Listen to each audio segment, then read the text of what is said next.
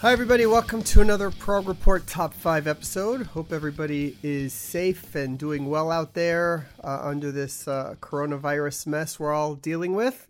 But we're going to try and bring you some good episodes and try and entertain while we can, while everybody's at home and trying to keep busy. And, whatever conditions you're dealing with this under. Today we're going to do a one I'm surprised we haven't gotten to in a while. It seems like one we should have done, but it's Top 5 prog debut albums. And around this time, actually I'd probably be just back as we're recording this. I would have been back from Cruise to the Edge, which is and we probably would be recording the recap episode of Cruise to the Edge. So the timing for this is actually, unfortunately, good, I guess, as it works out. But a special guest today is a good friend of mine and the man who lets me co-host with him on Cruise to the Edge every year. We've had him on before. He's a big Yes fan, writes books, does all this stuff. He's a DJ. You all know him from other stuff we've done before. So let me welcome Jon Kirkman. Hello. How you doing? John. Good, man. Good to have you on here. Unfortunately, we haven't been able to do this, see each other in person as we would have been doing the last few days. Yeah, I know. I've spoken to a lot of people I wouldn't normally speak to on Skype and FaceTime and everything else. Normally, I'd be literally down the road and seeing them or actually traveling to see them. But they're strange times. And you know what? I think as a race of people, we kind of respond quite well to that. We find a way around it, don't we? That's right. We do. And we, of course, are going to bring on our regular co-host here on the show, Geoff Bailie. Geoff, how are you, man? Hello, everyone. Does it sound better with the face mask or without the face mask? I think I'm safe enough here on my own in front of the microphone. Without is going to work fine.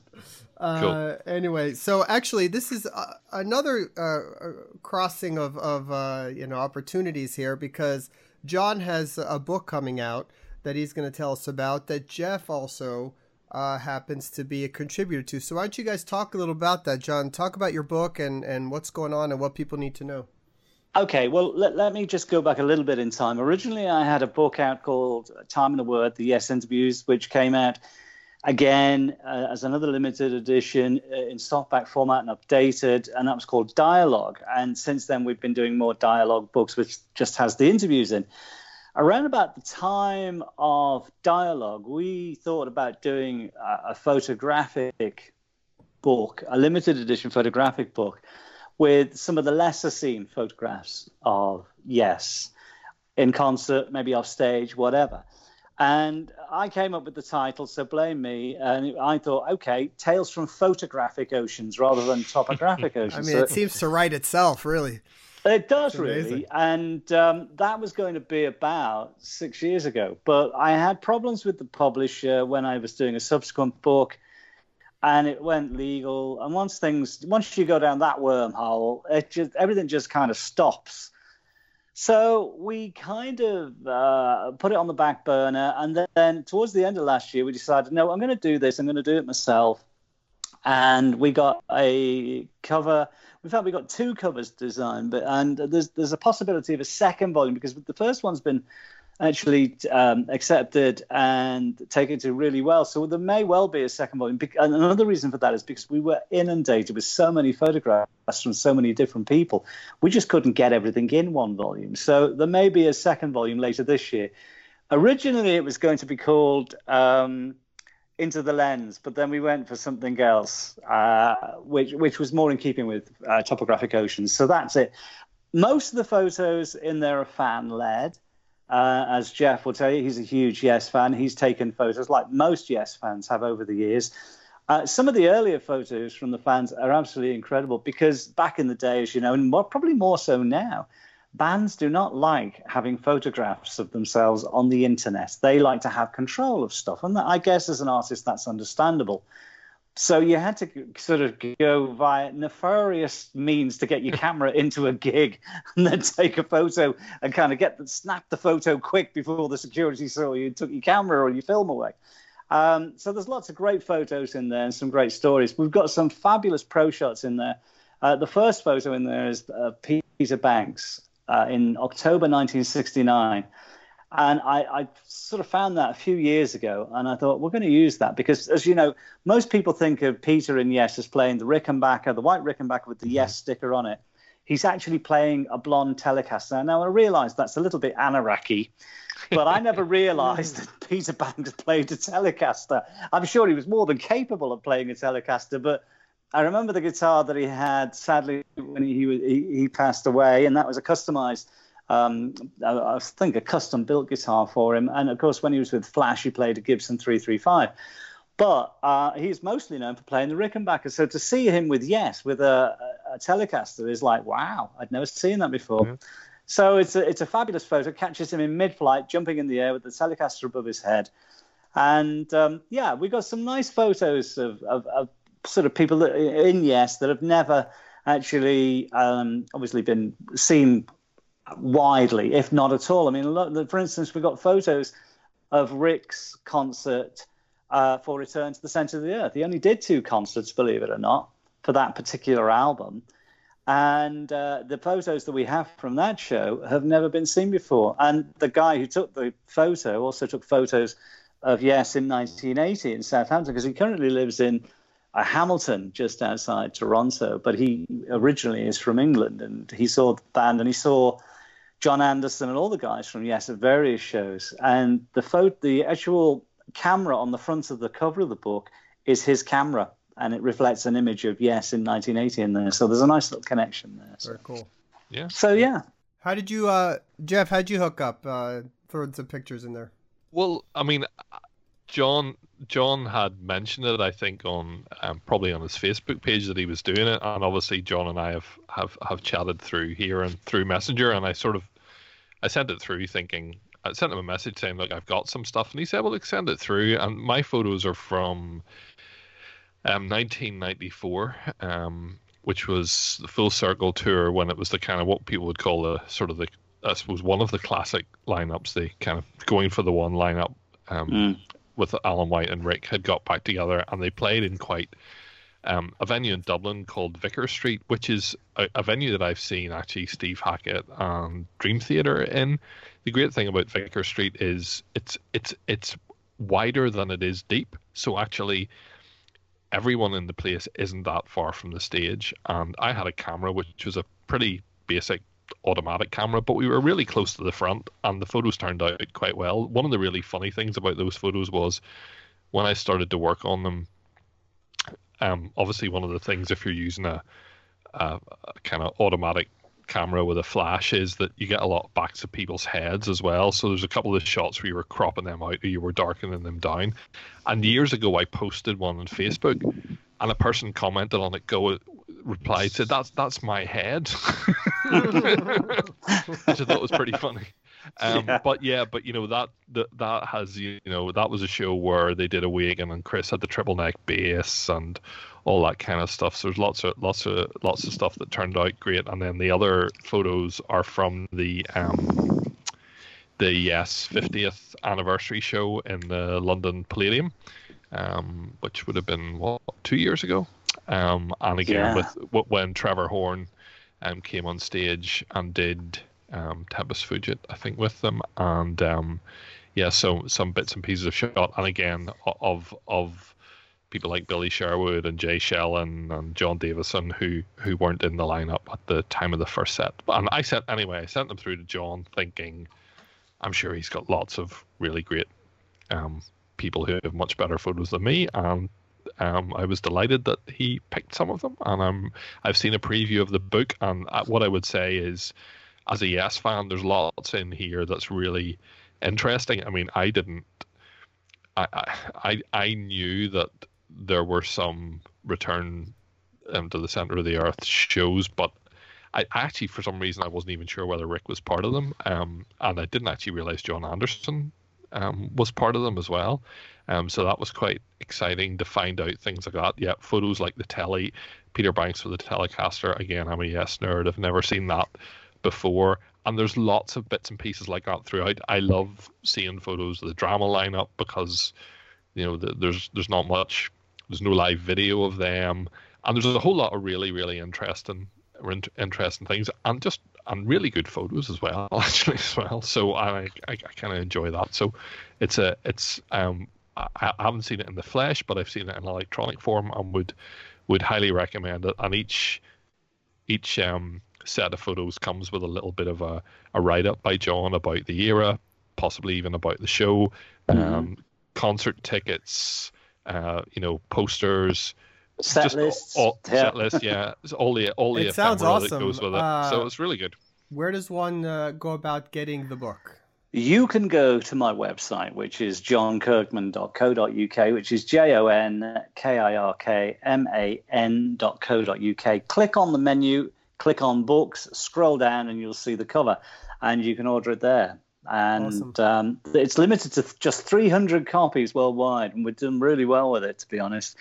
And each one is signed and numbered by me. In fact, we did an update today, and I just picked one out of the pile, which just happened to be 007, which is quite funny, really. But I didn't realise James Bond was a fan. But then again, I can confirm that Sir Sean Connery and Jeff Downes share my birthday. So there's a nice little connection there, really, well, albeit tenuous. That's fantastic.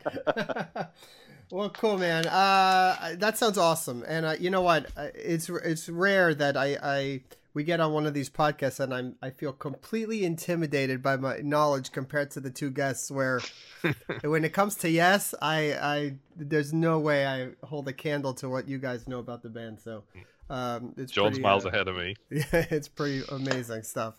Let's go ahead and jump into the top 5 and try and have a little fun here.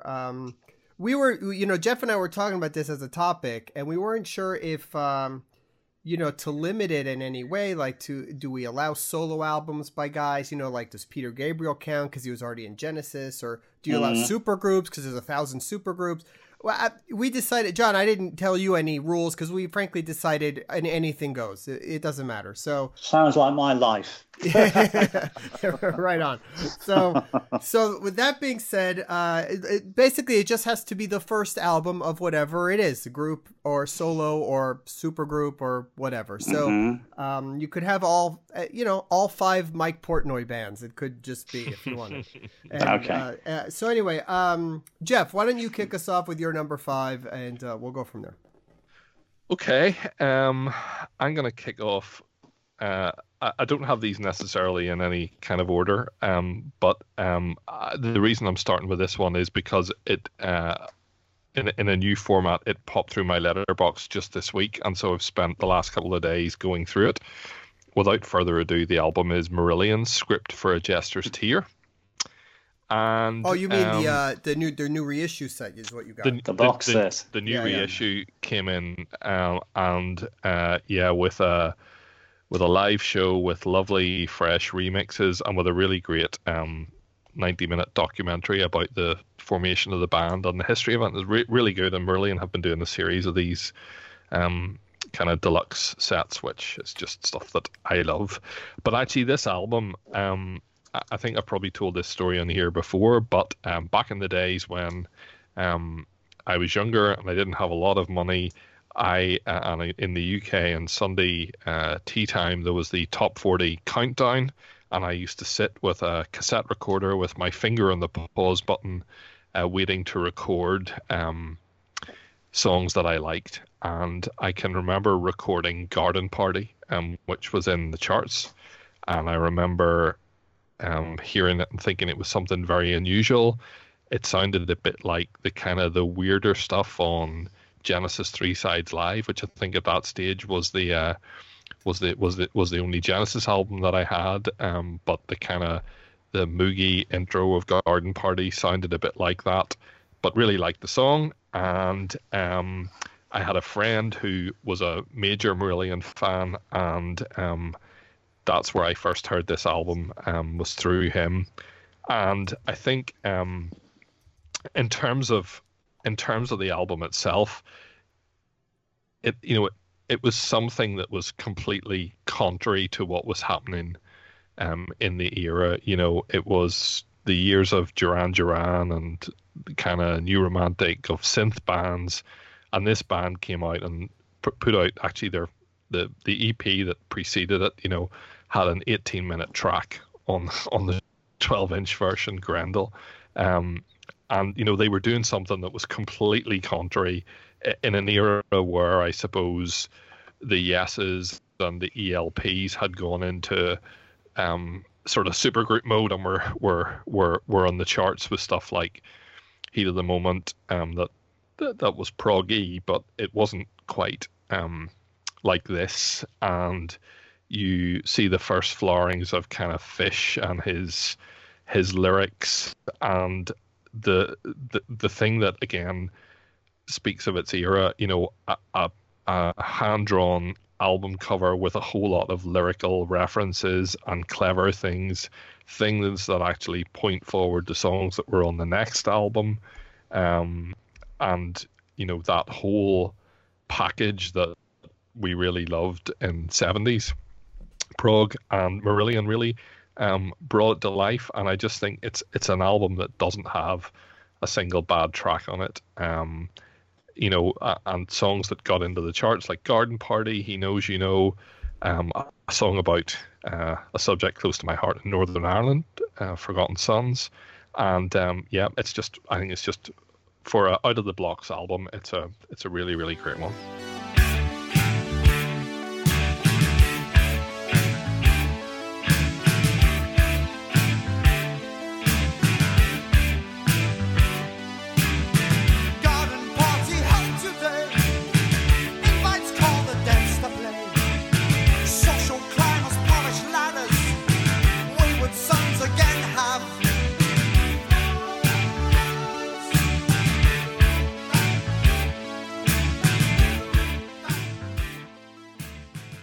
I'm shocked knowing the fan you are of them that it's at number 5.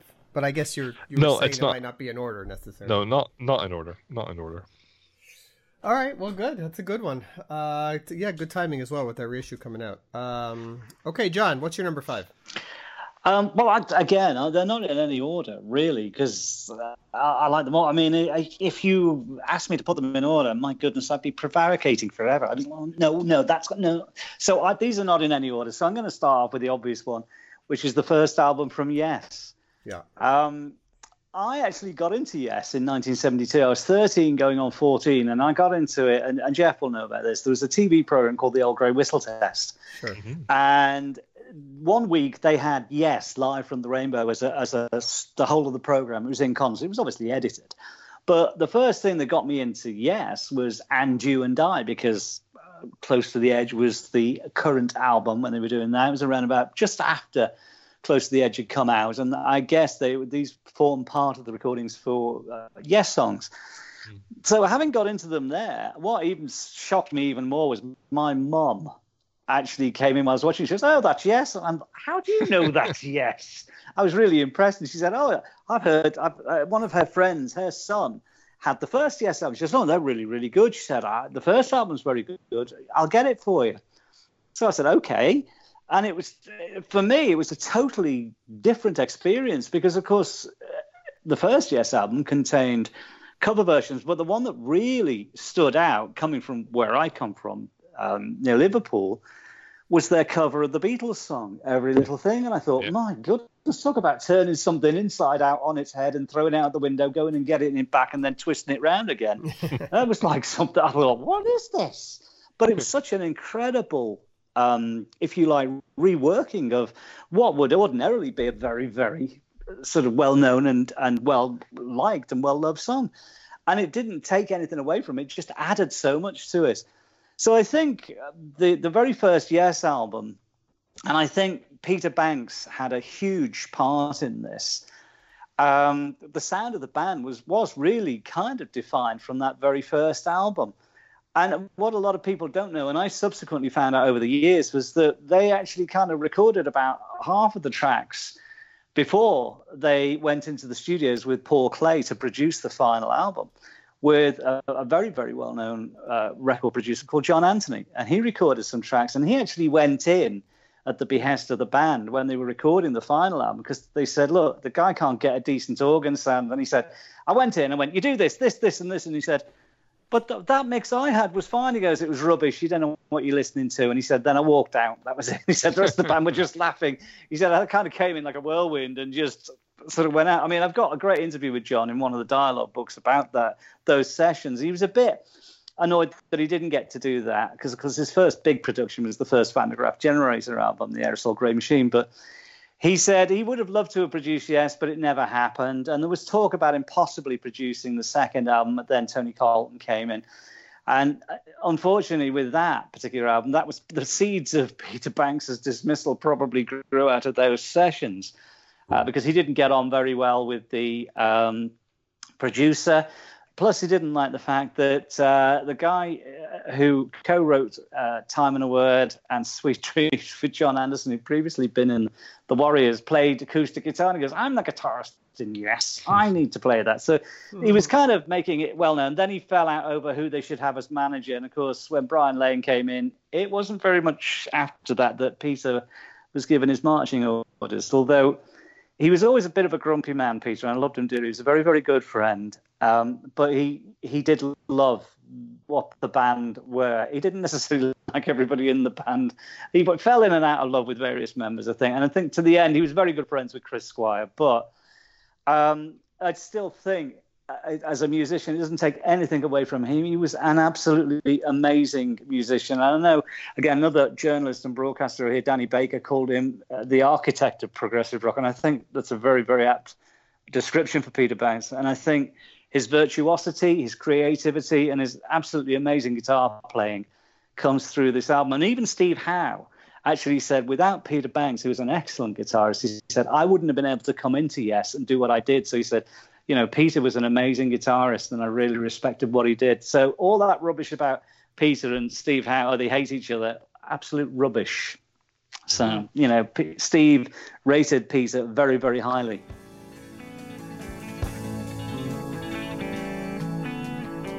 When I'm walking beside her, people tell me I'm lucky. Yes, I know I'm a lucky guy. I remember the first time I was lonely without her. Can't stop thinking about her now. Every little thing she does for me, yeah. And you know the thing she does for me. Very cool. Yeah. I mean, I fully expected that album to be on your list. There's no surprise there. Yeah. And it's a great one at that, so perfect choice. I suppose mine is not really in any order either, although I sort of feel like I did put it in an order. It's weighted a little bit, but you're right. I mean, you could go any which way with all of these. So I'm just going to go with my number 5. I sort of steer myself prog-wise a little bit on the, you know, I don't like the word modern era, whatever you want to call it, some of these newer bands. So I have a few more of those. I figured you guys are going to cover Yes and some of these things. So I'm going to go with a band that is celebrating the 10-year anniversary of their debut album, was just a few days ago, actually. And it's become one of my favorite bands, and I love these guys. So I'm going to go with Haken and their debut album, Aquarius.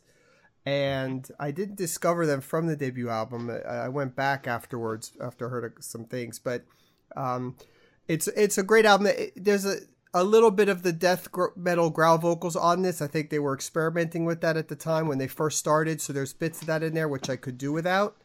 But otherwise, the playing on it, the songwriting is tremendous, and for them out of the gate to write the 17-minute epic Celestial Elixir, which is just insane, still blows my mind. So if for anything else, I would give them this nod just for that song.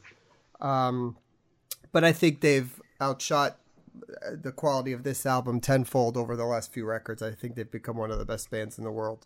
And and I've gotten to know those guys, and they're just great. And if you like sort of the metal, the Dream Theater meets Opeth, but they throw in some of the Yes stuff. It's heavy, but they are very 70s prog influenced in some of the stuff they do. So if you haven't heard the debut, you could check out Celestial Elixir to start, and just ask yourself, how does a band that is on their debut writing this? And it's incredible. More than a faint memory can provide. If years go by, fear and pain will sustain in your eyes.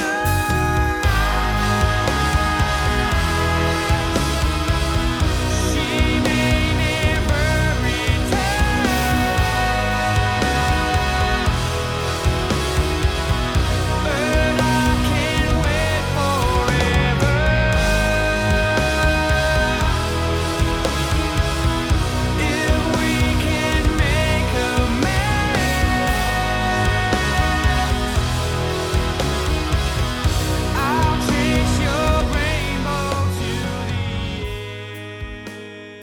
So that's going to be. But they are, of course, they go down very, very well on Cruise to the Edge. They've been on the last few. Well, that's the amazing thing. Yeah, every year they keep coming back, and well, there is a reason for that. To put it as we put it over, they're bloody great. But and I think you're right, because I think what they bring to the party is so many diverse influences, but they've got their own stamp. Mm-hmm. And that is the mark of a great band. I mean, there's nothing wrong. It's like Marillion. I mean, they had to suffer this rubbish. Poor man's Genesis. They weren't. And of course they've developed over the years, like any great band will. Right. And I think Longevity is proof of that. And Hagen are exactly the same. They bring all sorts of influences to bear, but they've got their own stamp, and that is what makes a great band. Yeah, agreed. And it's become a really good live act for sure. They're just tremendous. All right, off to a good start. Geoff, what's your number 4? My number 4. Okay. I'm going to go with. See, I've got such a long list here. I really am struggling to decide, but I think I have to mention Steve Hackett, Voyage of the Acolyte. Sure. You mentioned earlier on. There we go. You mentioned earlier on, Roy, whenever we were talking about, or we were talking before, and you said, no, do we count solo albums? And I go, well, I think Acolyte, I suppose I would have been, whenever my first list, actually, by the time I took out the supergroups and the solo albums, there weren't that many left. But again, why is that in my mind? Well, I've been very excited recently by the what will hopefully go ahead, the Genesis shows later in the year. Particularly excited that one of the early dates is in Belfast, because bands don't often come here, and that's great. And I've been reading up. Again, I've been going back through the albums, and again reading about Steve Hackett, and I suppose post the Lamb tour, he had a certain amount of frustration. And in fact, whenever we did the top 5 with him recently, we asked him the question about would he ever consider doing the Lamb on one of the solo tours like he did Selling England by the Pound, and he sort of said, well, I don't think so, because there's not actually that many big guitar moments in it, which was, and I guess that sort of reflected that frustration, because he had all of this stuff that wasn't getting an inroad into the band. And he took that break, and actually, I mean, Mike Rutherford and Phil Collins are both on the album, so I mean, it was solo under his direction, but he also had them involved. And I think a lot of the stuff on that album even predates his involvement with Genesis. I remember reading that Shadow of the Hierophant, at least part of it, was something that he presented as far back as Foxtrot, and that the band didn't really take under their notice. But I just think it's a really mostly instrumental album, but just something that shows the true virtuosity. And to me, it was always something that showed that what this guy is capable of, it's going to be very difficult for him to stay in a sort of democratic band type environment. And sure enough, he's built an incredible solo career off the back of that. And again, a lot of the tracks from there, still form the basis of the classics that he plays in the shows today.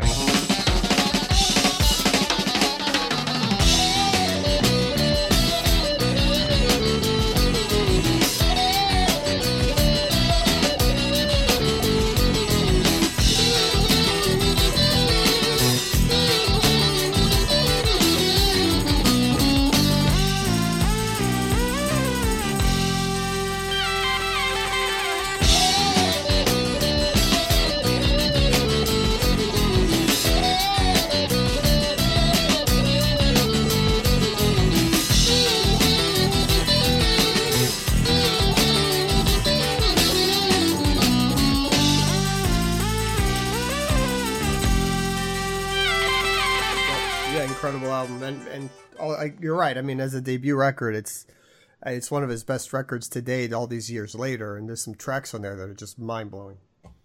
Can I ask you, Geoff, what your favorite track is? I'll tell you what mine is when you show me yours, and I'll show you. I think it has to be between either the first or the last one, Ace of Wands or Shadow of the Hierophant. I think I just love the second half of Shadow of the Hierophant. Yeah, I mean, I agree with that, but my favorite is Ace of Wands, because I can remember buying the album. Yeah, me too. And thinking, okay, so they can do it without Gabriel.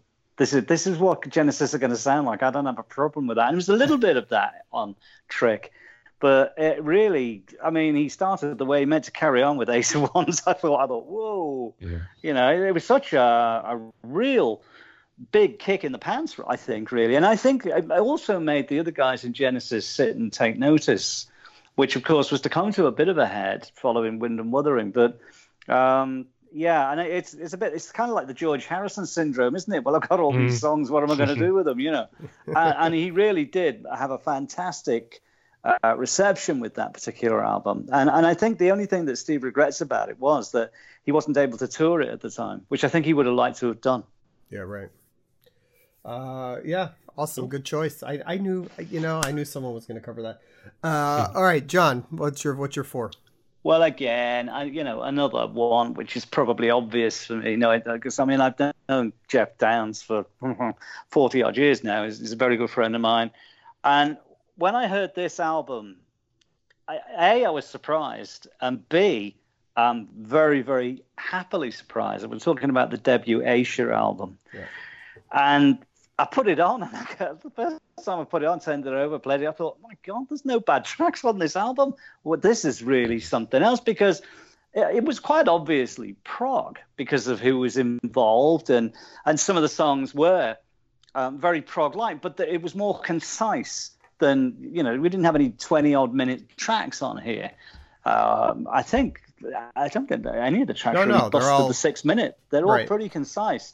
But they were all very, very good songs. And what interested me about the cover as well, because it didn't look like at the time your archetypal sort of Roger Dean sleeve. I looked at, Roger Dean did this, because I was very surprised, because it was not something I expected from Roger Dean either.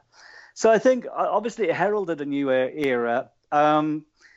They were called, again, all sorts of things, corporate rock. They were put together by Geffen, whatever. There was an element of that, because at one point, many people don't realize that Geffen Records wanted Trevor Rabin in the band. Right. And he, in the book Dialogue, Trevor told me, he said, well, I had a deal for a solo album, and it was a deal whereby they would develop me. It was a development deal. But they said, actually, we want you to join this band.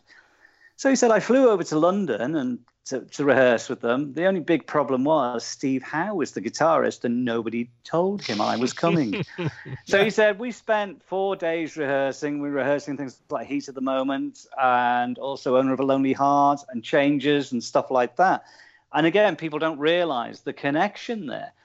Trevor Rabin could well have been in Asia, but he decided it wasn't for him. So he told Geffen, and they dropped him, which was great for Trevor in a roundabout way, no pun intended, because he ended up being put together with Alan and Chris. Right. So that, you know, in some ways we kind of got two bands. If Trevor maybe had stayed with Asia, we might not have had the rebirth of Yes with 90125. So that's good. But what I like about the Asia album is, and I think a lot of it has to do with the production as well. I think Mike Stone produced it, and a great producer, sadly no longer with us.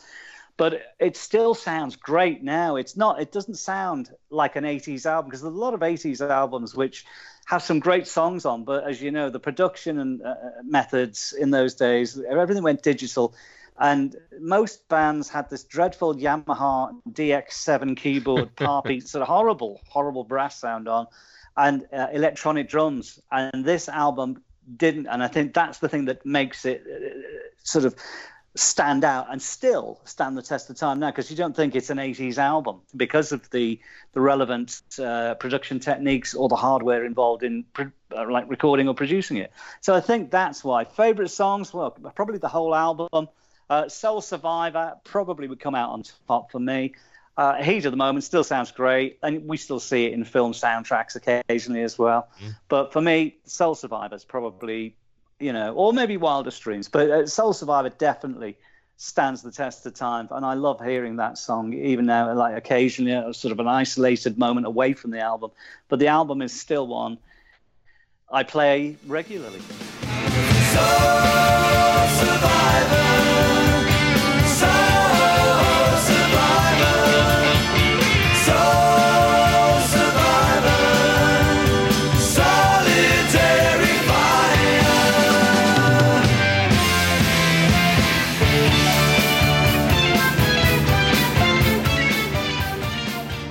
Well, I'm going to back you up on that one and say that that's my number 4 as well. And, you know, being sort of a kid growing up in the 80s when that came out, and not knowing the history of all the guys in there and all that, all their bands before that, Asia was, to me, before I discovered King Crimson or the Yes stuff or anything. So I loved that album. I love the albums that they did after that. Asia is a very important band to me.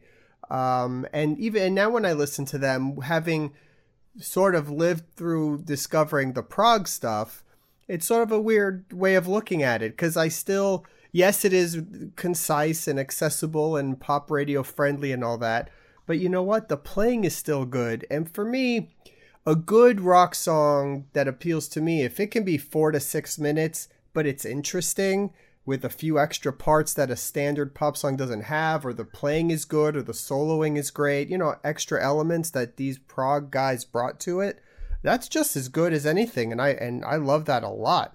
I mean, songs like Wildest Dreams and stuff like that, that's not straightforward rock that any old band could have done. I mean, you had to be good players to pull off that stuff. Here Comes the Feeling, Only Time Will Tell. All those things are so well crafted and well written. You needed to know your shit to write that, and anybody that knows music would understand that, I think, when listening to those records. It's funny actually, because obviously having toured with Asia and worked with them a lot, as I have with Yes, I can remember the exact moment. I was in Manchester and they were sound checking, and they sound checked with Wildest Dreams, and it was like, whoa. Because it just like kind of comes at you from nowhere, and I'm thinking, God, that's an amazing song.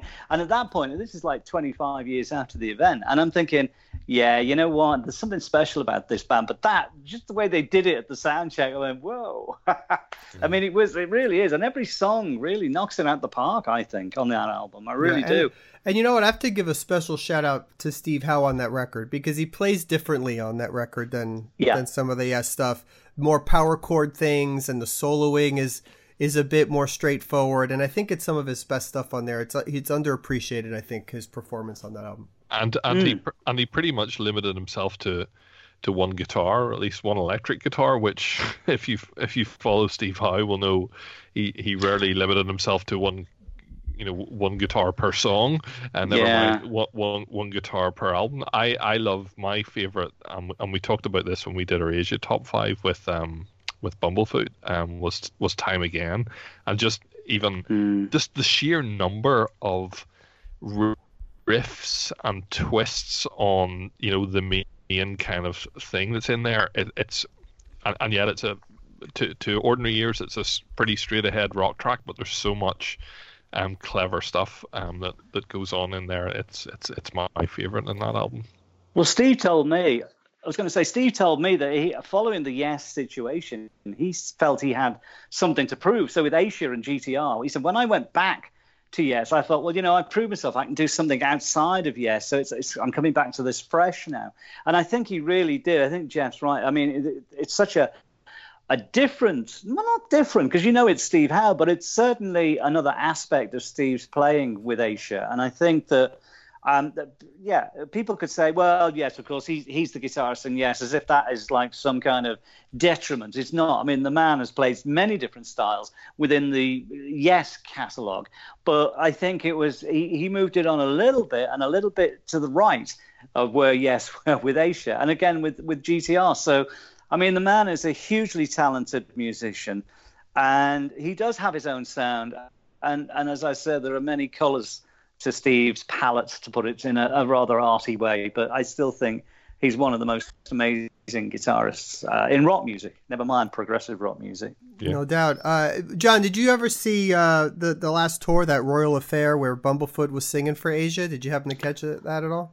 No, because that never came to the UK, and it happened after the cruise. But you know, Ron, I mean, there's another amazing musician and vocalist as well. And a lot of people thought, oh, you know, this isn't going to work. And I thought, you know what? I think it is. I mean, having seen Ron, of course, going back to Guns N' Roses, and of course, with lots of bands and lots of projects since then, I'm thinking, no, it's in good hands. And you know, even Geoff said if they do decide to do anything more with Asia, and they're not saying they will or they won't, but if they do, you know, Ron's the guy to fill the shoes. I mean, let's be honest, filling John Wetton's shoes, it's a thankless task. I mean, the man was a musical genius, in my opinion. Apart from the fact that personally he was a lovely guy, but musically, and he's another guy. He went through so many different styles and was able to make it like, well, I've been playing this style all my life. And if you think of all the bands John's been in over the years, and then as a songwriter as well, it's like, my goodness. I mean, he was peerless. He really was. Yeah. There is actually, you were talking earlier on about Trevor Rabin. If anyone's interested in that, if you YouTube it, there are actually some recordings, pretty lo-fi, of I think it's Trevor Rabin singing "Only Time Will Tell," actually, with the really rough. I think it's called Starry Eyes. I think it's called. Yeah, I think I can tell you where they came from. Actually, they are from the rehearsals, because they were all recorded, and because Geoffin wanted Trevor in the band, and I think, you know, Trevor Rabin, an amazingly gifted musician as well, but I do feel that Asia would not have been a right move for him. That's just my personal point of view. And I think he was much better hooking up with Chris and Alan and doing the next Yes album, or the Cinema album as it started off. But there's no doubt about it that it would have been an interesting move for him. And I have heard those recordings, but that they are rehearsal room recordings. But they're interesting. They're interesting. Small world between those bands. It's amazing how it all worked out. Really is. Oh yeah, absolutely. All right, Geoff, you're number 3. I'm slightly renowned for my curveballs, and I feel it's this is where Roie gets worried. But don't worry, Roie. But when I did my first list, I sort of looked at it and went, gosh, lots of these are 70s albums, and so I was trying to think of things that were a bit later than that, and prepare yourself, Roie. My number 3 choice is the debut album by Blackfield. Wow. Which is Stephen Wilson and Aviv Geffen. That is a shocker. Now that, you see, again, there's lots you know about me, but there's lots that you don't know. Blackfield is music that I really, really enjoyed. Aviv Geffen, for those of you who don't know about it, Stephen Wilson, I'm sure people who are listening to this program know Stephen Wilson. Aviv Geffen is an Israeli, I think I'm right in saying, singer, yes, who had a quite successful career there, singing a lot of songs in Hebrew, and he teamed up and they made an album together with some collaborations, with some English language versions of some of the songs that Aviv Geffen had previously recorded, and with some Stephen Wilson songs as well. So if you listen to a track like Blackfield on the album, the title track, Stephen Wilson sings it. It can sound, I think it's got probably either Gavin Harrison or Chris Maitland, I can't remember, but anyway, a connected drummer playing it, and it sounds quite like what people know as the Stephen Wilson or Porcupine Tree kind of solo track.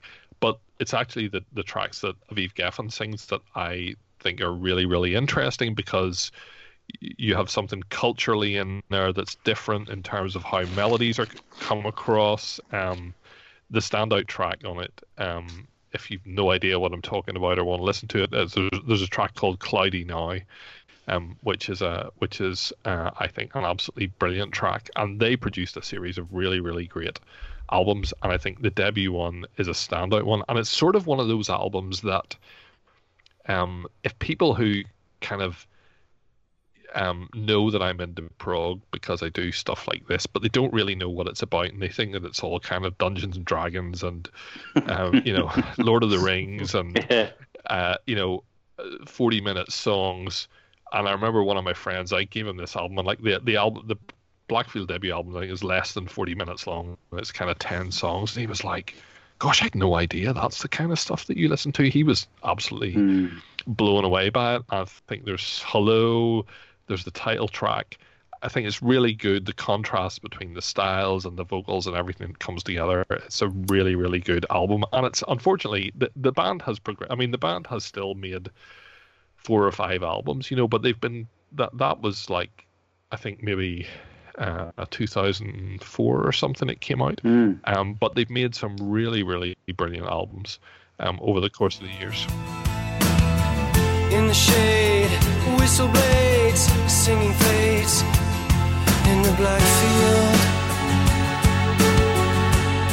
She wants to stay and talk all day.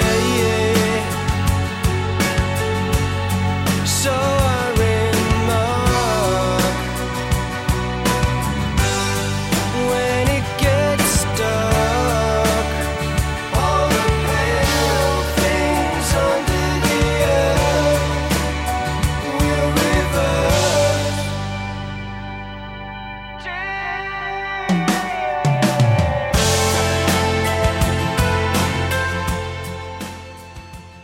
I do like Blackfield.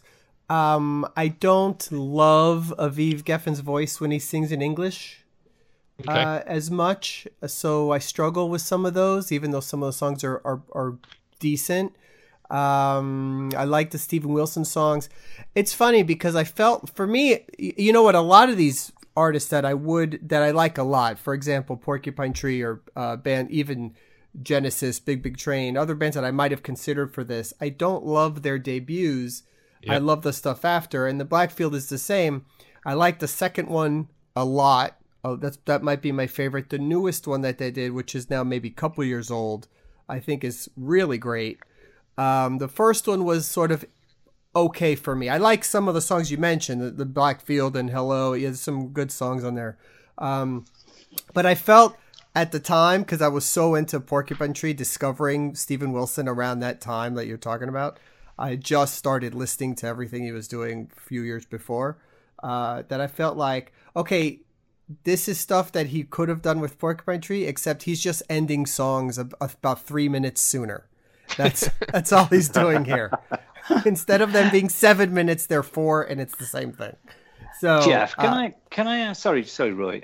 Geoff, can I ask you why do you think that the Blackfield album stood out? My feeling on that is that it was in my opinion, it was actually a lot different from Porcupine Tree. And of course, we all know now Stephen Wilson, the prog god, he remixes albums, he produces his own albums, and he works with other people. But this was kind of still on the kind of upward trajectory for him, wasn't it? So maybe it kind of slipped under the radar. And I think it does bear reinvestigation, certainly. But as you know, that maybe the some of the later albums, people got him on board with that. But I think the first one I really liked when it came out, because I was sent it. And I thought, well, this is not quite what I expected from the guy from Porcupine Tree. I think that's I think you've hit the nail on the head there, because we you know, now we look back and I suppose, you know, Steven Wilson has covered such a range of styles within Porcupine Tree, within his solo stuff, even the stuff the single he's put out relatively recently. I think at the time when this came out, I was listening to Porcupine Tree because I'd been listening to them from when would Signify have been? Probably mid 1990s. You know, so I'd been listening to Porcupine Tree for maybe 8 or 9 years. And this was something that was really different, and it was the shorter songs, and it mixed it up a bit. And I suppose some of them had that kind of, you know, I hate the cliche of pop sensibility, but it sort of showed that actually he wasn't just all about, you know, the dark riffy kind of stuff. Well, he's been trying forever to show that he's something more than just prog guy, and this was definitely something in that direction. I think that's what he was trying to do. But I can't help it. It's even with the fifth album, when I listened to it and I could pick out the 6 songs that I like the most, and they're always the ones written by Steven Wilson when it comes to Blackfield. And not to dismiss Aviv Geffen, who's a tremendous artist, but it's just how it sort of works out for me.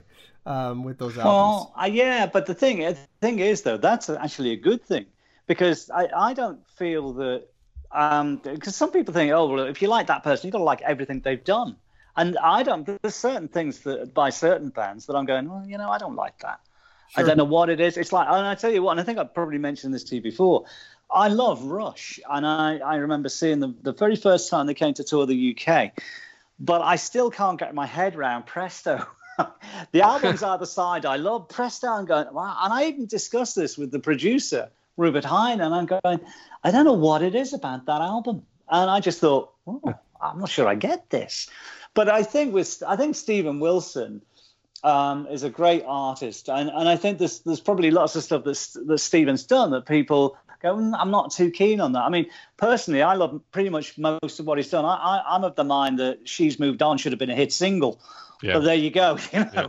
And on Classic Rock Radio, we've got a few Steven Wilson tracks in the mix. For instance, we've got things like Hand Cannot Erase, and we've got Lazarus as well. And we play the single version and the album version of that. So, you know, I think it's good that, you know, you appreciate what he does as an artist, but you don't always like everything that he does. And I think that's a good sign. And you know what? He doesn't care about that. To his credit, he does what he wants to do. I mean, take the newest single that he just released, Personal Shopper, which I mean is as divisive a track as he's released, really. And so no one knows what to expect from the new record, which we'll probably be hearing soon. Another track, or you know, maybe we'll get the album early to review or something. We'll see what happens. Mm-hmm.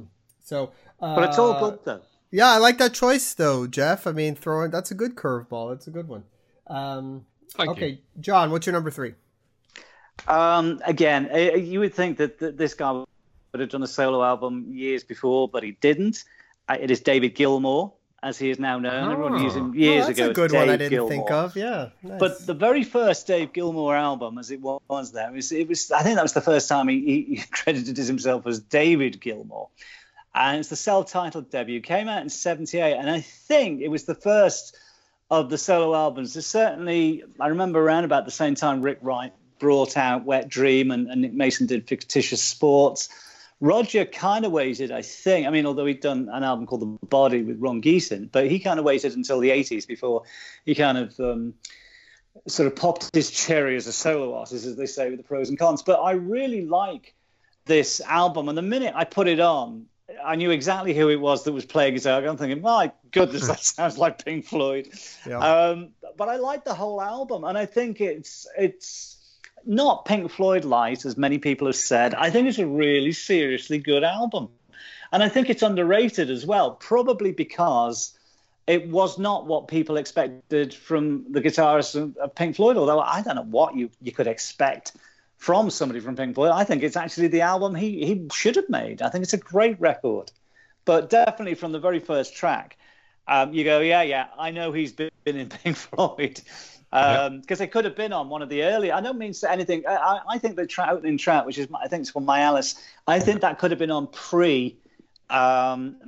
Personally, I think it's kind of 70, 71, 72 era Pink Floyd. But it's again, there's some really good rock songs there, including a song that was written by a guy called Ken Baker, I think he was the guitarist in a band called Unicorns, called "There's No Way Out of Here." Oh, yeah. Again, great album, great songs, and that's still a favourite of mine. It's definitely, and I think for me, has the edge over his second album. There's some good songs on About Face, but for me, it's the first one that I really kind of go to. If I'm going to play a David Gilmour album, it'll be the first one. And I love all the others since then, of course, as well. So it slips through your hands like grains of sand. You watch it go. There's no time to be lost. You'll pay the cost, so get it right. There's no way out of here. When you come in, you're in for good.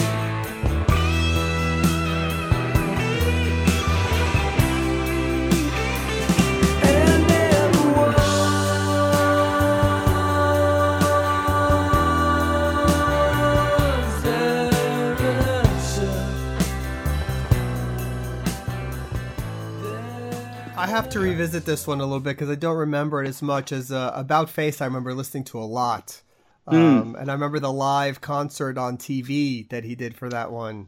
You've probably seen that too, Geoff. That was that time. But yeah, that's a good choice. But he's actually there was a promotional film, which again I've got, which I'm sure a lot of fans have.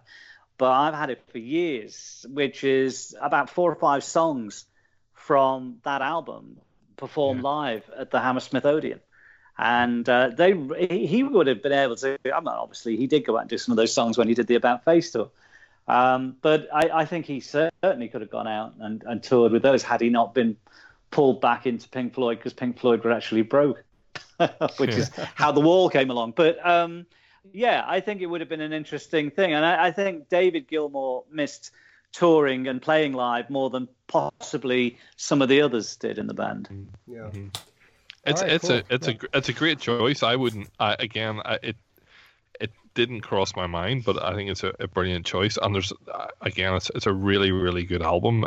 I love, isn't it the Roy Harper, the Short and Sweet, the one that he wrote with him, which I think was originally on a Roy Harper album maybe as well. It was on after. It was on The Unknown Soldier, which came after this album. Right, okay. So but I mean, it's again, there's always been a very, very close relationship with the guys in Floyd with Roy Harper, who's another artist I love.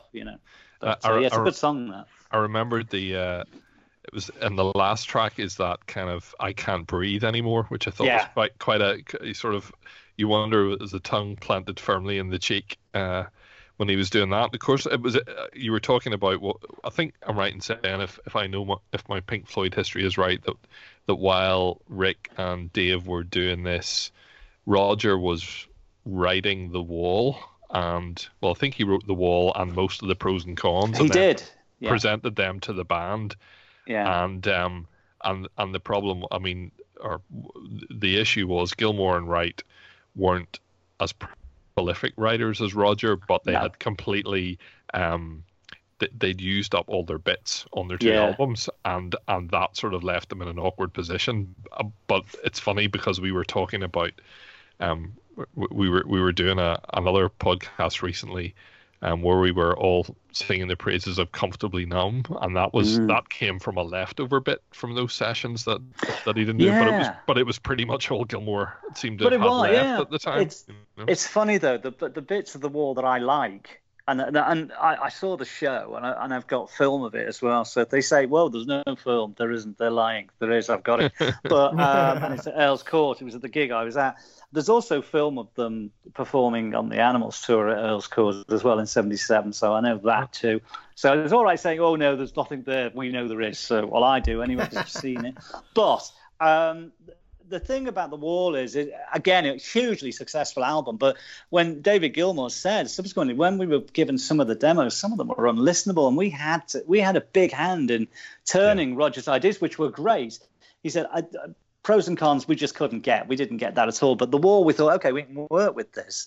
But then the bits on The Wall that I do like are very, very much feature David Gilmour. It's not that I don't like Roger. I think he's an amazing artist and a great songwriter. But some of the stuff on there, and subsequently the final cut, is not to my liking. I think that should have been a Roger Waters solo album personally. But and I'm probably going to get a lot of people unfriending me for this. I really like Momentary Lapse and Division Bell. So there you go. You're in but good nothing wrong with those. You're not a Pink Floyd fan if you like those albums. I go, well, I think I am. But I think I really do love the Gilmour solo album, the first one. As I say, I love all the others, On an Island and Rattle That Lock and About Face. They're great records. But for me, this is what I expected from a guitarist in Pink Floyd. Right on. Okay, good. Okay, so I'm going to go a little bit weird maybe for you guys in the yes, Pink Floyd Genesis arena that we deal with. And I wanted to try to include something else a little bit different. I refer to this band a lot, and my goal is to always try and get people more and more into this band because I just feel like they're so incredible. And every time I listen to these collection of records, I'm floored by it. And so I'm going to go with the debut album by the Deer Hunter. And it's called The Lake South, The River North. It came out in 2006. And the thing that's interesting about this album, this band, the whole thing is the guy that's behind this, Casey Crescenzo, basically wrote this album as knowing that it was going to be this 5 or 6 part at the time continuing storyline, and established in the first one, which is the shortest one, with a few short instrumental bits and stuff, but establish a lot of different musical themes throughout it that when you start to listen to the second and the third and the fourth one, he ended up doing 5 and concluded it. All the themes repeat throughout, and it's just so brilliant how he does it. I just can't get past that part. It's like taking concept albums and just putting it on steroids, and the gorgeous melodies, and it's all orchestrated, and just no 2 songs are the same. There's different genres thrown in and styles, and the story is super complicated. I mean, I don't even bother trying to figure it out. But I just love it, and it's such a brilliant debut record, and just so risk-taking the way he does it. The first 2 tracks on it are 2-minute weird instrumentals. That's his introduction to people. Like, no one knew who it was, and I just think that was so bizarre.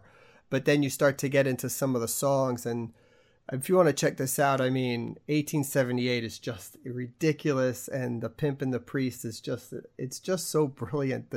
It's one of the best debut albums I think I've ever heard. So I highly recommend this if you guys haven't heard it.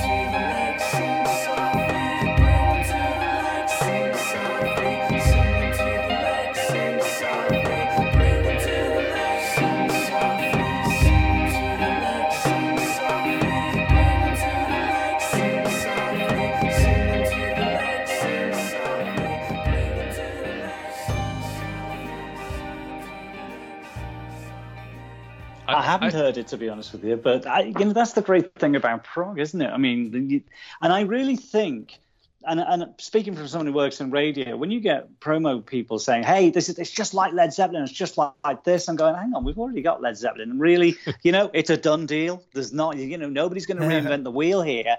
And much as I love the Black Crowes, if you like the Stones and the Faces, you're obviously going to like the Black Crowes, and I love them as a band, but they're not really doing anything. What they do is absolutely amazing, but and I'm happy about that. But I think the real progressive element and the real moving it forward is coming from the prog field, and I think there's so many great new prog bands out there. And I think it's impossible to actually hear everything. So if you pick on something and you can push people towards that, I think that's really good. I'd never heard of that particular album. I got into them through the Colours EPs. I really enjoyed those. That it was a series of 9 3-track EPs, was it, that they put all out named different colors, each one after with the different moods and different colors. But that concept, they haven't finished it yet. Sure, they haven't. There's still one to come. Well, he has said that there's going to be a part 6, but it's not going to be an album, and that's still been a couple of years now, and no one knows what exactly that is. So we'll see. I hope there's more of this music to come. The Act series, that's what it's known as, is my favorite stuff of it, and that's really the more progressive stuff. I mean, there's some argument to be made that this band is as much alternative as they are prog, and they sort of walk that line. But I think whenever you're doing a 5-album series concept album with long songs that are 7-8 minutes, that's prog to me, as much as anything. All right, Geoff, number 2. Okay, and in some of my choices, I suppose I've tried to maybe avoid things that potentially I think you guys might pick. But there was an album I really wanted to have on this list because I think I do consider it to be a debut album, but I'll mention it at the end. But my number 4 pick is In the Court of the Crimson King, and by King Crimson, and I think not only is it a debut album, to me, in the history, it is, to me, it's one of the first proper progressive rock albums, and I'm not sure entirely about my timeline to do with the date of, say, the first Yes album coming out. A lot of people will say, was it Sgt. Pepper? Was it Moody Blues, Days of Future Past?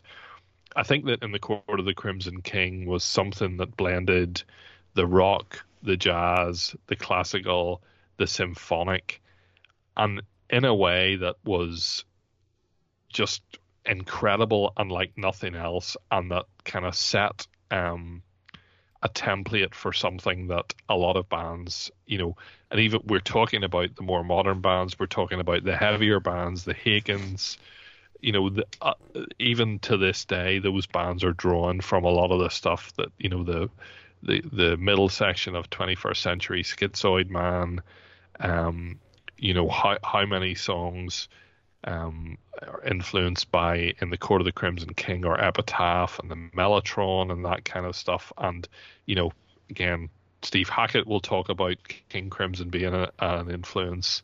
Genesis will talk about getting the Mellotron because King Crimson were using it, or the Moody Blues were using it. I just think it's a brilliant debut album. What I would really love to pick, but I'm sure people might argue about it, is actually the 1981 King Crimson album called Discipline, which, a bit like we talked about earlier on, did start out as a separate band called Discipline with Adrian Belew, with Tony Levin, with Bill Bruford and Robert Fripp, and it's an incredible debut, producing another completely different type of music that really doesn't have very much reference back, in my opinion, to what King Crimson did before, but again pushed things in a totally different direction in the 1980s, again at a time where complicated rhythms and interplays and guitars and weird guitar noises just weren't what bands were doing, and again set another template for for lots of future stuff that came. So I'm going for a bit of a twofer here for in the Court of the Crimson King. Crimson King is in the court is your pick though. Yeah. Officially. Yeah. I mean, listen, that's the obvious one that sort of has to be, at least between the three of us, on this list. I mean, it is the defining debut album, arguably, of this genre, right? Yeah. And even that said, it's a spectacular record still to this day. It is amazing. So that's as good a pick as any. The purple piper plays his tune, the choir softly sing. Lullabies in an ancient tongue for the court of the crimson.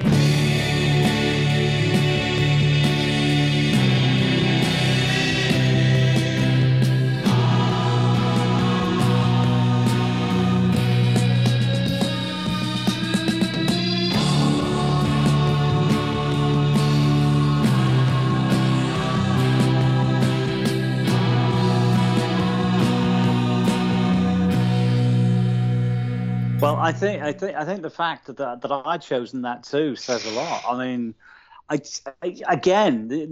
nobody had heard anything like this before. I mean, a history lesson, like anyone needs it. But they started off as Jars and Fripp, which was a kind of left field pop group, and then they thought, well, we didn't have any success with that. Let's try something else. And they brought in Judy Dybel, who just kind of finished, I think, with Fairport Convention. Oh, yeah. And they did some recordings, and that wasn't satisfactory. And she left. And then they sort of moved it on a bit again. I mean, they started rehearsing at the beginning of 1969, and the album didn't come out until October 69. And in between then, they made their live debut, supporting the Rolling Stones on the 5th of July at Hyde Park. Well, what an amazing place to make your live debut in front of possibly 500,000 people. But again, no one had heard any of that material, and yet it really picked the audience up and shook it by the scruff of the neck. And there's footage of them performing 21st Century Schizoid Man. And it's funny, actually, because you see the funniest things in commercials these days. I mean, King Crimson, I think, 21st Century Schizoid Man was used in a commercial for perfume in the run-up to Christmas. Goodness knows what your wife would think if you gave her something like that just because you'd listened to King Crimson. But there was an advert on the TV for tyres. Gosh, it must be about 25 years ago. They reissued the single, but on CD, you had 5 different versions, I think, of 21st Century Schizoid Man by various lineups of the band, and each bloody version was totally different, which says a lot about not only the band, but the song as well. Okay, so my number 2, Geoff, this might be on your list, we'll see, but I'm going to go with the debut album from Transatlantic. SMPTE or SMPTE, however you want to say it, from 2000. I think for the modern last 25 years of prog, this is one of the most important albums ever, because from this, if you weren't aware of progressive rock, if you were only a Dream Theater fan, or if you were only a Marillion fan or whatever, it opened up a million doors to a million other bands, and very few albums can say they accomplished that. And so I know for a lot of people, like I was a Spock's Beard fan before this, but for many people, that's how they discovered Spock's Beard and Neil Moore. So this is how I discovered the Flower Kings, was through Transatlantic. So, not to mention, it's an amazing debut. Right off the bat, they come out with a 30-minute epic, which became their trademark, and the ballad "We All Need Some Light," which is a song that was gonna be on the Spock's Beard album, but ended up making it to this instead. Is just one of Neil's strongest ballad pieces that he ever wrote. And "My New World" is another amazing track. They do a Procol Harum cover, which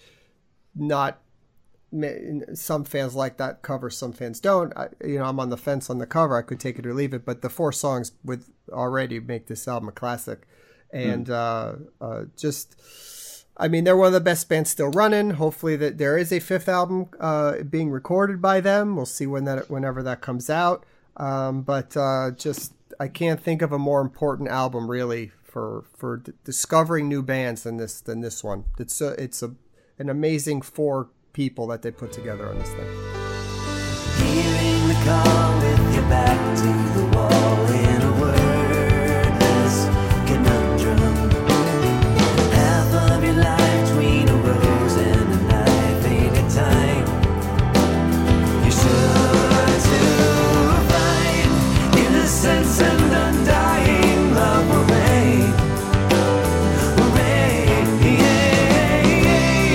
Innocence and undying love will reign. The world will soon be right again. Innocence and undying love will reign. And nothing will at all be the same. Innocence and undying love will reign. Will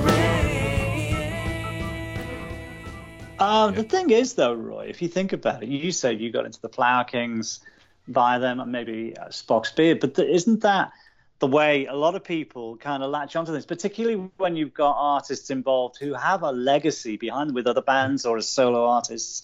And I think that probably happened with Asia as well, because by 1982, for sure.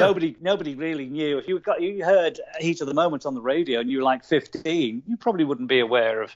Oh no, that was like for me. I agree. I had said that Asia. I knew of Asia before I knew who King Crimson was. You know, at that age in my life.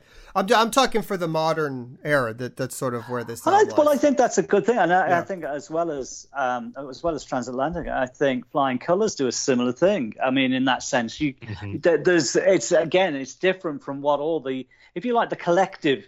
It sounds totally different from the virtual components that make up that band, I think. Well, it's amazing, and it was the first Portnoy Neil Morse, connection. That's where they hooked up, and since then have gone on to make, by now I've lost track, 20 some odd albums, which is incredible. Yeah. Just a fantastic record. All right, Geoff, your number one. Well, my number one, I was fluctuating between what you've just chosen and Spock's Beard, The Light. And I actually had put a tick in pen beside The Light, so that was my choice. And that's maybe not surprising for many people who know me and know what I like. But I suppose we were talking, and there's quite a number of bands. I suppose who's, if we look technically at Genesis' debut album, the From Genesis to Revelation, it's not really reflective of what they came to be.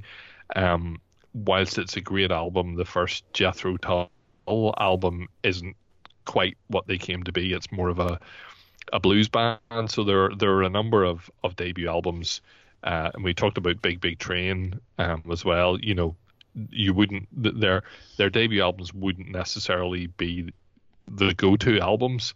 I think Spock's Beard, The Light, arrived fully formed, and it's just that's not to say that the band and their music and what they have done since then has moved and shifted and changed, because it has.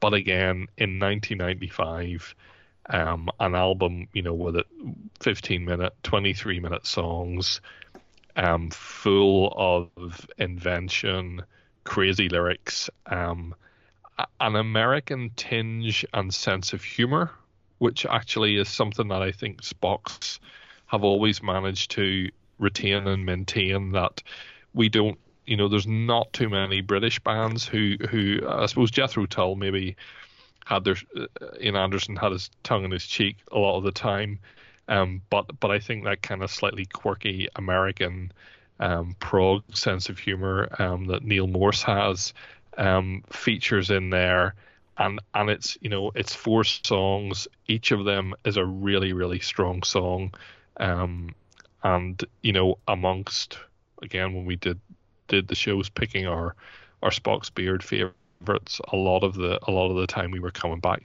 to that debut album, and oh my word, how many albums have sprung from the success of what was basically Neil Morse's kind of it was nearly his sort of farewell letter to the music world, because he tried for years to make it as a singer-songwriter, and he just decided to record this thing that was the music that kind of got him into music inspired by the music that got him into music in the very beginning, and he wasn't trying to be Billy Joel or Phil Collins anymore. He just tried to do this music based on what inspired him, and it turned out that kind of was the adrenaline shot into his career, and the thing that kind of got him on track, which led ultimately to Transatlantic, which led to a whole lot of other things. So yeah, the Light is for me a brilliant debut. Look, there's a light headed for the sun. Stand and you might turn to everyone. The lady, the last, melted to glass, looking straight into the light.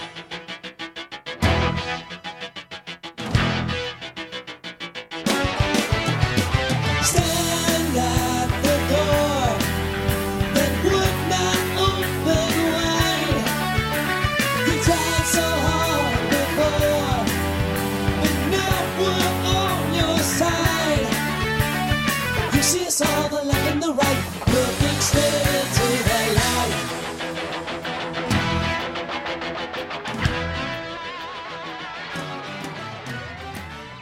Agreed. What can be said? I mean, yeah, it's like the Transatlantic, but it's just a few years earlier.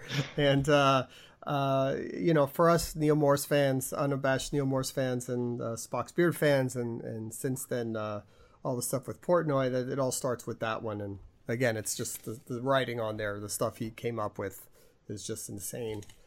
It's amazing though, isn't it, when you think? I mean, and that's like 25 years ago.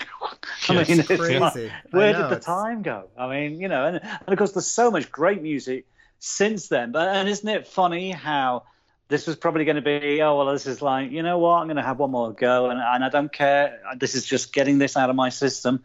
And it just clicks. And from there, so much more follows. So really, if you think about how grateful we should be for something like that kind of coming out and going, wow. And you were thinking of throwing it all in. Yeah, right? Totally. That's amazing. So, John, you had one more? Well, no, I had five. Was it going to be Hackett? Hackett was Yes, then Hackett, and then Aisha, and then David Gilmour, and then of course my number one was In the Court of the Crimson King. And again, I got the reissue for the Crimson King from the reissue sort of series, because I've got all the box sets because I get sent them, and the guy who puts them together, he does a great job. And when I got this, I just spent 3 days listening to it again and again. And the funny thing is, there's an instrumental version on all these albums, and they do instrumental versions. They did an instrumental version of the Yes. Panegyric do instrumental versions on the deluxe editions. And it's amazing to hear songs that you know, literally, inside out. And then you hear them instrumentally, you go, my goodness, there's a lot more going on here than I first thought. But it really is. I think you would, it features in the Rolling Stones 100 best albums of all time, and rightly so. But I think in terms of progressive rock, it's probably got to be number one, if certainly not number one, certainly the top three. And I would find it difficult to find another two records that would supersede that in any way. And again, so many bands have been influenced by that particular album. And it's when you think about it, they made their live debut in such a big way, and so people kind of had an idea of what they were going to get when the album came out. Of course, originally the Moody Blues were interested in signing them to Threshold Records, which was their label, but in the end that didn't happen. So they went with it was Island Records at the time, which was probably the right label for them.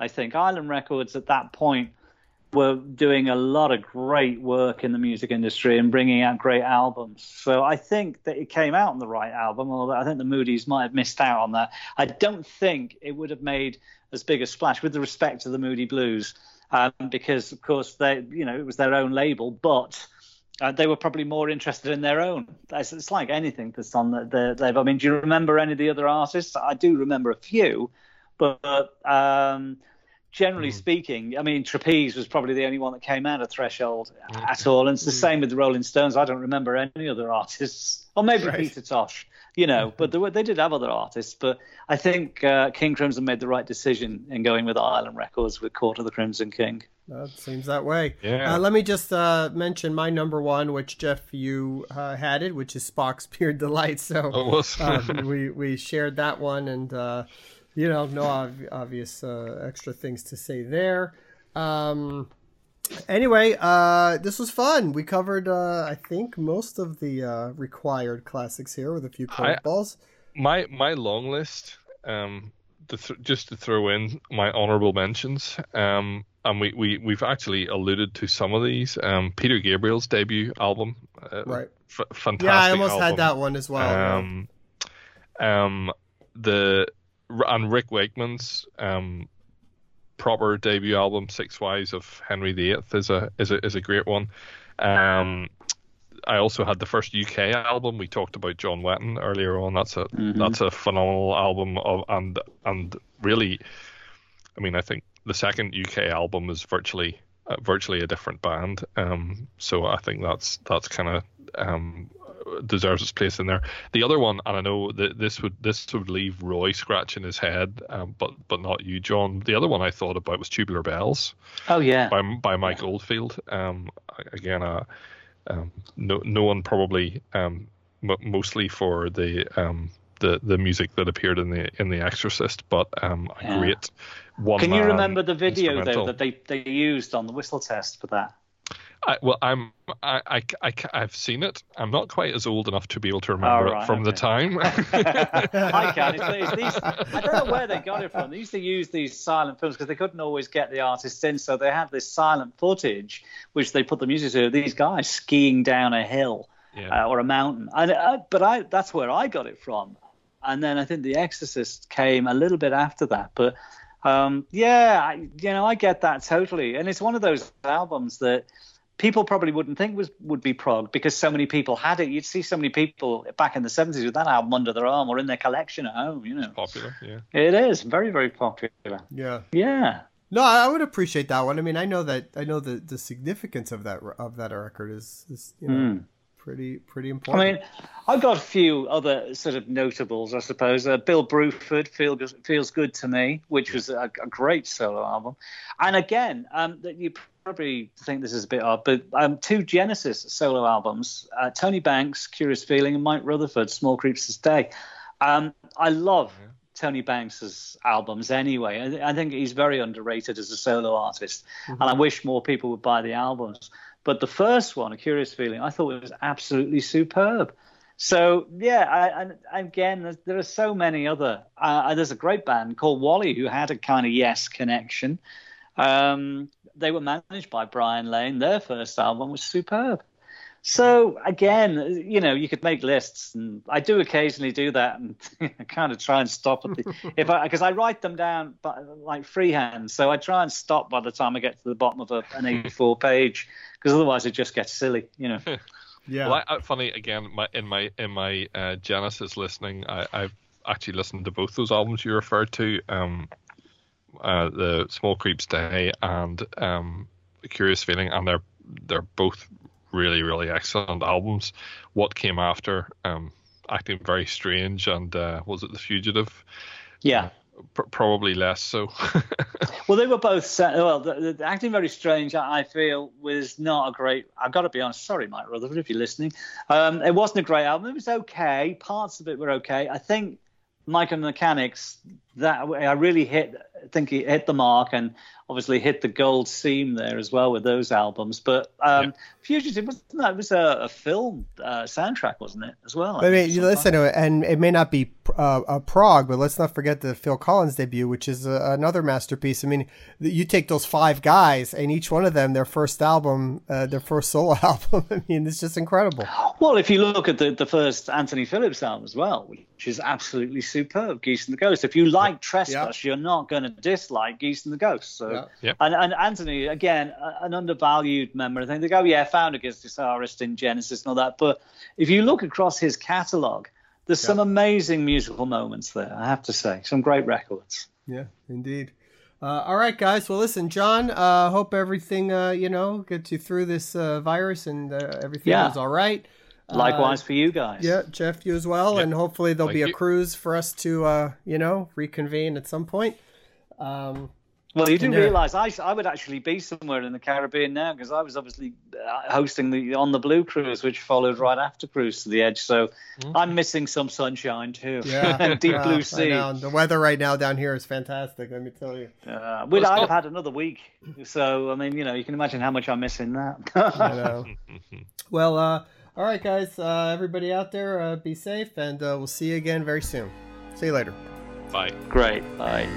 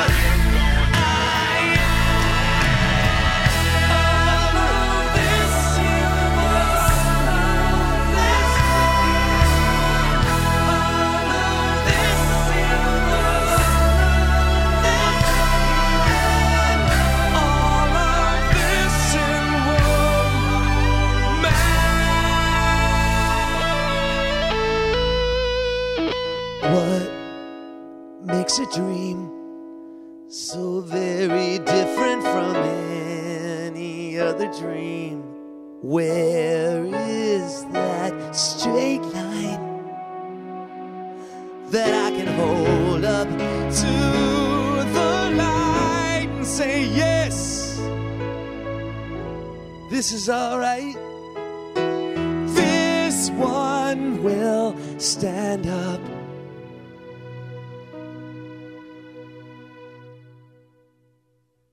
In the light.